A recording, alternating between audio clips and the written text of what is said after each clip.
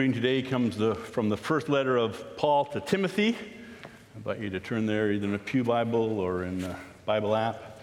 The words will indeed be on the screen. And I don't know if you notice this, but I do send it out always at the end of the week to make sure you can read ahead. And when you do that, I always encourage you to read around it as well. Because if I write you a letter and you only read one paragraph in the middle, I find that a little bit offensive. Right? Paul might as well. He writes you a letter. Read the whole thing. They're not that long, most of them. Just get some context. 1 Timothy 3. And I'll read the first 13. You know I say that, and then I just read one paragraph of his letter, so. Here is a trustworthy saying, whoever aspires to be an overseer desires a noble task.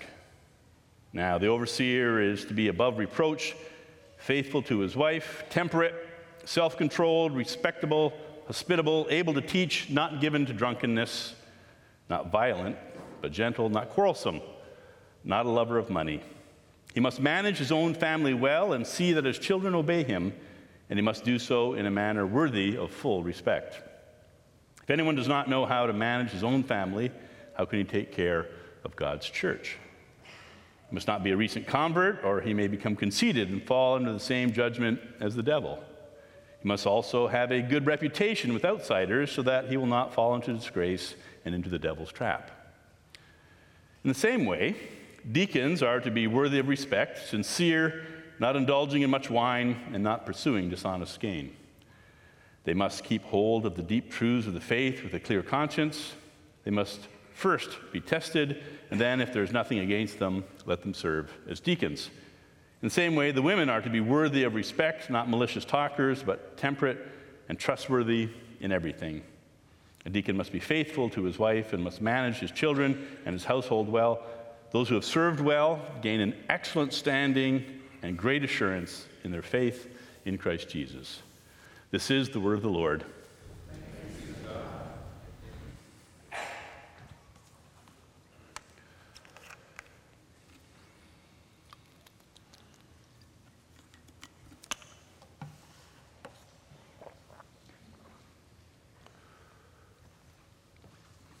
Oops, I jumped by my title.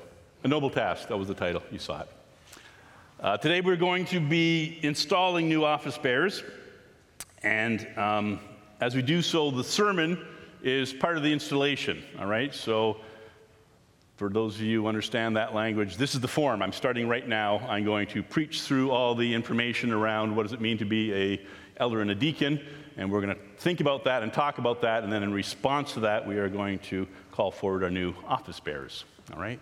So you may know that Jesus often says, and as recorded in the Gospels, very truly I say to you, or in an earlier version, truly, truly I say to you, or an even older version, verily, verily I say to you.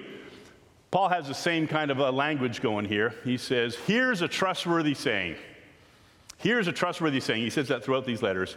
Whoever aspires to be an overseer desires a noble task.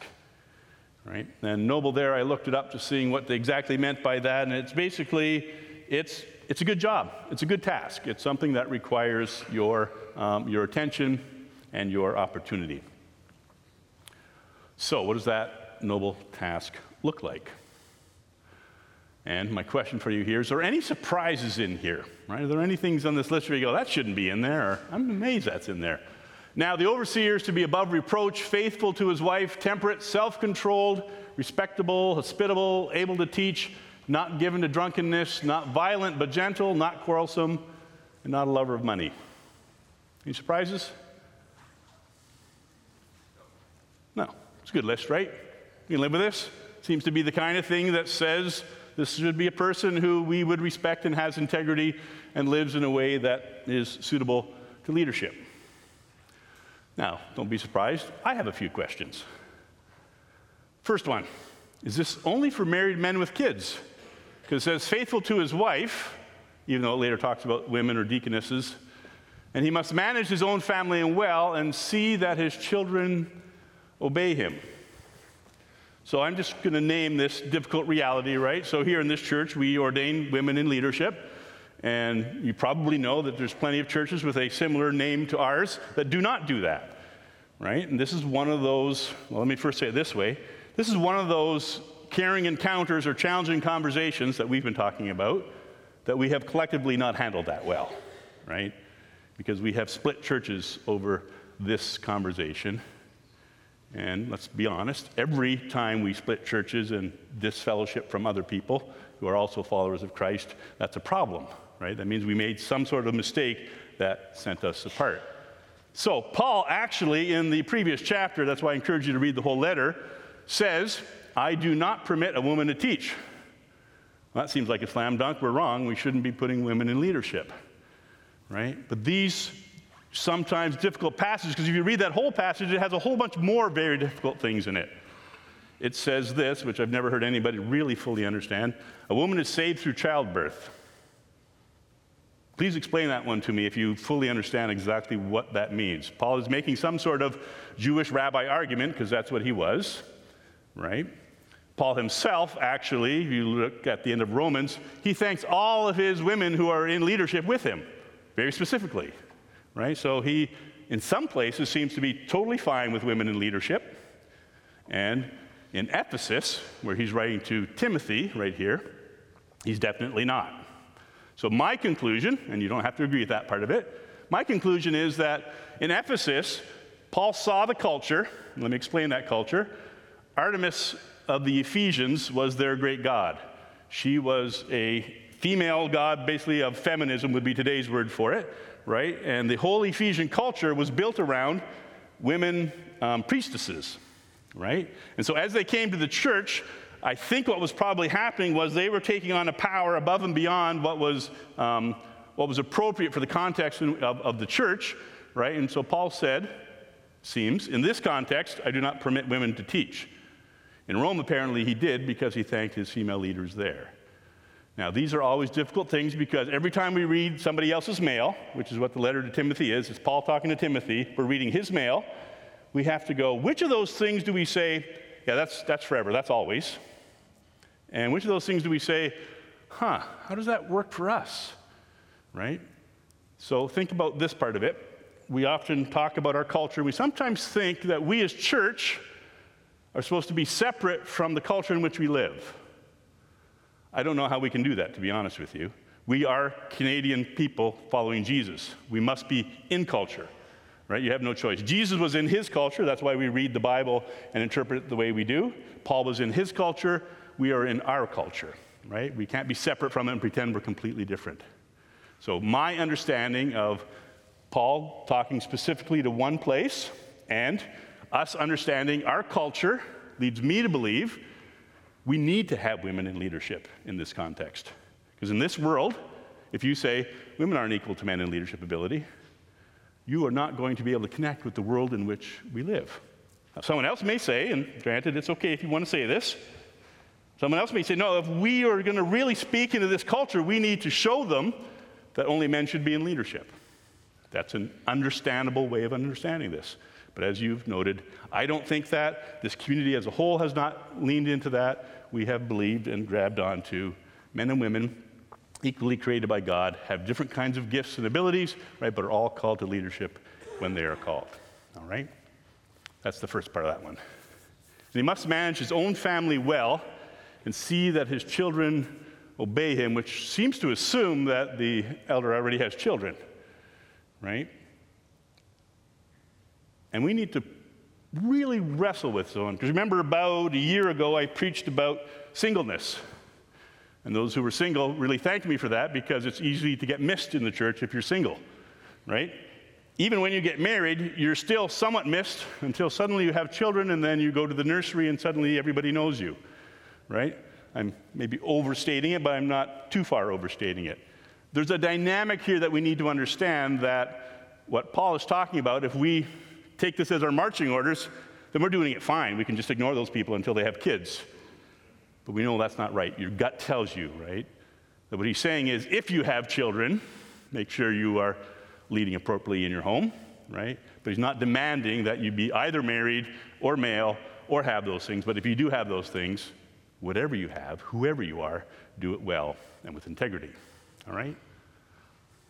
And yes, I'm available for questions afterwards if you have any questions about those things. Always. So I wanted to make it a 3-point sermon, but I had 4 points, so I made a 1B. Which is my question. How good do my kids have to be? So if you do have children, and it says, if anyone does not know how to manage his own family, how can he take care of God's church? Well, you guys don't know my kids because they didn't move here with us. My kids are perfect, so I'm not worried about me. I'm talking about other people. No, as we think about this, right, there has been historically, I think I can name this, a lot of pressure on preachers' kids to be good enough so that their father, in most cases, doesn't look bad. And that translates to the rest of us is we somehow want our children to behave in a certain way so it doesn't reflect on us. Please be incredibly careful with that kind of thinking. Do not put the pressure on your children to hold up your integrity for you. I think integrity looks like this. If my children misbehave because they're children, because that's what children do once in a while, they're trying to figure out life, right? My integrity shows in how comfortable I am with the fact that my children misbehave because they're children, right? Probably enough said on that. You know that, right? Otherwise, I can set you up with somebody to help you a little further. Second question, or third, is this one shaped by circumstance? He must not be a recent convert, or he may become conceited and fall under the same judgment as the devil. So Paul here is saying, we're not going to put somebody brand new to the faith in leadership. And in his context, that makes lots of sense because they were coming out of a culture that didn't have Christian influence on it for very long because Christianity just started. Right? I don't know how you look at Canadian culture, but there's a lot of structure to our world that still understands Christian systems and basic understandings. So even if somebody comes here and they're pretty new to the faith or pretty new to this church, chances are they actually understand the basics of how the faith works, and they've lived in this culture that is at least somewhat shaped by Christianity. Right? So it's a little different culture. Not only that, but if you think through the last 70 people, if you can think that long, who've stood in office in this church as deacons or elders or pastors, most of them have been lifelong Christians of this community, right, of this denomination. I wonder, it's just an out loud wondering, wouldn't it be actually incredibly helpful for this church if we had a new convert on council? Because with 16 people there who've been a long time in the faith all their lives, having one person there who goes, when somebody knew the church, I got this question, and we would have gone, oh, I never thought of that, right? So in my experience, if your majority is people who are lifers, which is a good thing, bringing in somebody who is newer, right, that might be a circumstance for us here anyways, that would be useful, right? So just pointing out again, we listen to these things, we get the basic point, it's have integrity, have good, strong leadership, but sometimes thinking, is that a rule? Or is that something that we need to consider and wonder about what's best for us as Mountain View to move forward? All right. So how do we measure this? These are all the words we agreed on: above reproach, worthy of full respect, having a good reputation with outsiders. We should probably have a scorecard system, right? Where everybody gets to sign off on the person sitting beside them. 6, 5, 8, 3, right? How do we measure this? Well, we have just done it, right? When you vote and affirm the office bearers that the council puts forward, you're measuring these kinds of things. And you may not have read the whole list, but you have a sense, yeah, that's probably somebody who can do this, right? And just a brief comment on that, because I don't know if you all know this, but we're a large church. Everybody know that? Put up your hand if you know we're a large church. Seriously, put up your hand if you know we're a large, see, I knew it. Not many of you know we're a large church. And in a large church, you can't have a personal name-to-name relationship with all the people, not even all the office bearers. All right, so we have a bit of a challenge there, because I understand, I totally get that understanding. I'm saying yes to people, and I'm not even sure who they are, other than, yeah, I like that name. Like Bob's a nice name, so I'll say yes to him. That's not a reason. I want to know that person. So Think about this. And again, this is Eric's interpretation. Council hasn't approved this way of thinking about it, but I want you to think about this, and we have all the way till next year until we do it again. What if we think this way? We trust the council that we've given, that we have, I hope, right? So you trust those people. They're vetting the people who are being put before you, and probably you know some of them. So think of it as your duty that if you look at those names and there's nobody on there where you go, wait a minute, I got a question about that person, then check them off. If there's anybody about whom you have any questions saying, I'm not sure their integrity is up to snuff that we would like them to be one of our leaders, then you will first you should tell somebody, and then secondly you should check no, right? So I'm wondering, is it okay in our circumstance, in a large church like this, to do a little more, trusting that somebody's watching that? I can't watch everything. If you disagree with that, we'll find another approach, but I just wanted to suggest that as a way of thinking about affirming office bearers in a large church. We are a large church, right? I'm going to write a blog this week about what happens in a large church, just to help you all out with that. Because some of you didn't put up your hands, so you don't know we're a large church. Now, this is powerful Paul talking to timid Timothy. And I say it that way because, well, if you've read Paul, you know he's powerful, right? This guy was a gangbuster church planter all over the known world, planting churches, not just 2 or 3 in a career, right? He would sometimes seem to do 2 or 3 in a month, right? Amazing stuff. And Timothy is described as this poor young guy who came from an outsider. He had a mom, his dad's not mentioned, so we're wondering if he was even born out of wedlock, all these kinds of things, right? So Timothy comes into this as a timid person. In fact, in one of these letters, second letter, Paul writes to him and says, have the gift of God's power upon you. Do not be timid, he says. So, Paul says this to him. Here's a trustworthy saying. Truly, truly, I say to you in Paul language, that deserves full acceptance.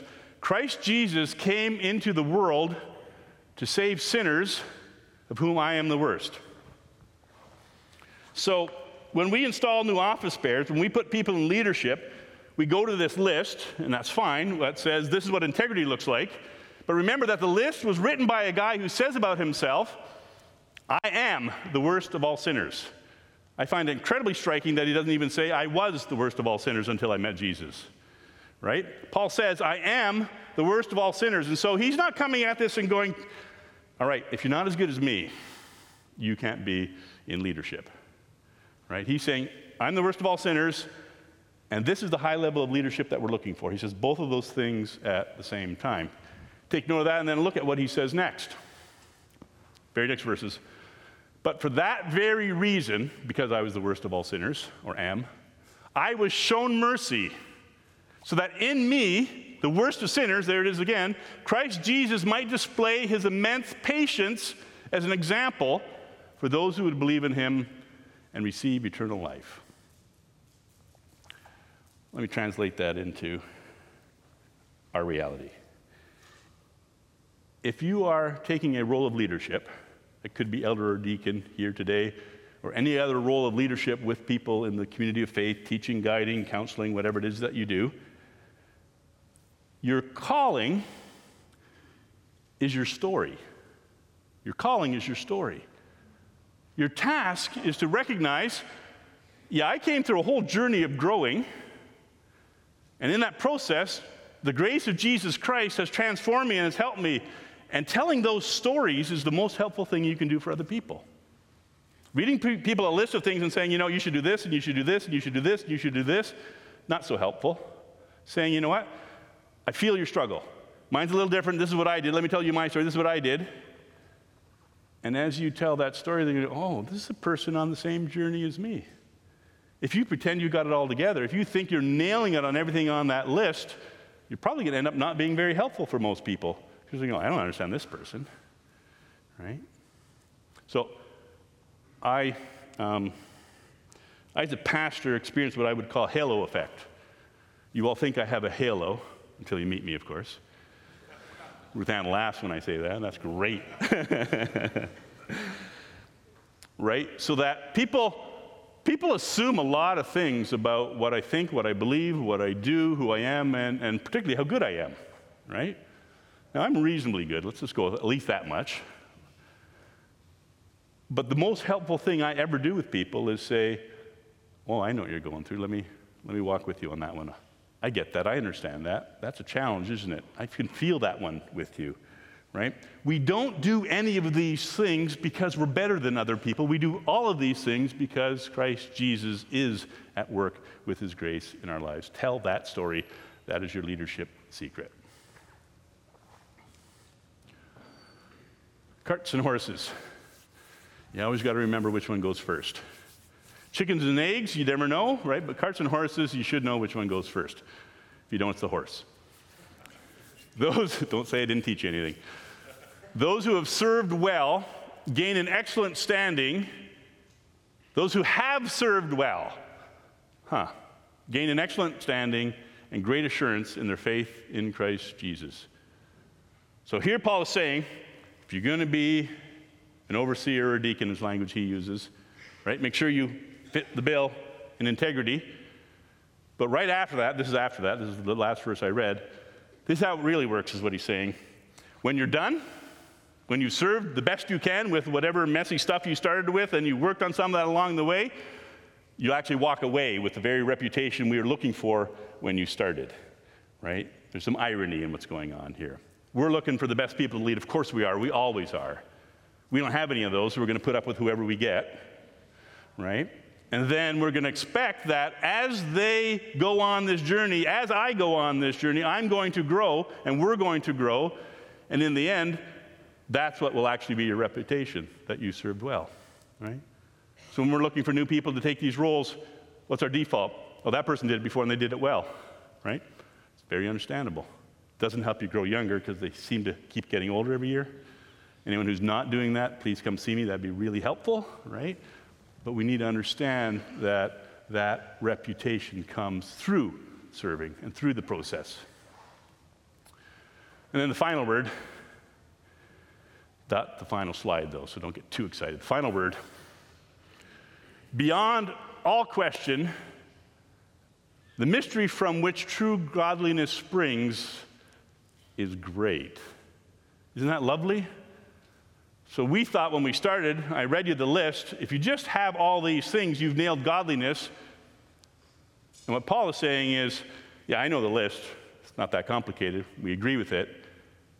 But beyond all question, this is the thing you really need to hang on to. The mystery about true godliness is great. And then he gives it. Thank you, Paul. This is the answer to the mystery. He, Jesus, appeared in the flesh. Jesus was vindicated by the Spirit. Jesus was seen by angels. Jesus was preached among the nations, is a hymn, by the way. Jesus was believed on in the world. Jesus was taken up into glory. The secret to your integrity in leadership, your integrity as a Christian in this world, is Jesus. Is Jesus. The danger of us listing this list first and saying kind of try and live up to the integrity level is that you're going to try and live up to the integrity level on your own. The secret, the mystery, is that it's through Jesus, through your humility, through your honest confession of where you fall short. It's your dependence on God that gives you the actual authority in the greatness of Jesus Christ. Depend on him. Let us pray. Jesus, as we live before you, in whatever calling of leadership and whatever role you send us, we pray that you would continue to guide us and shape us, that you'd bring us to places where we see that you have already been at work in our lives, and we would share those stories, and that you'd make us honest and vulnerable and real and authentic about the places that we're still on that journey. Lord Jesus, meet us and help us, we pray. In your holy name, amen.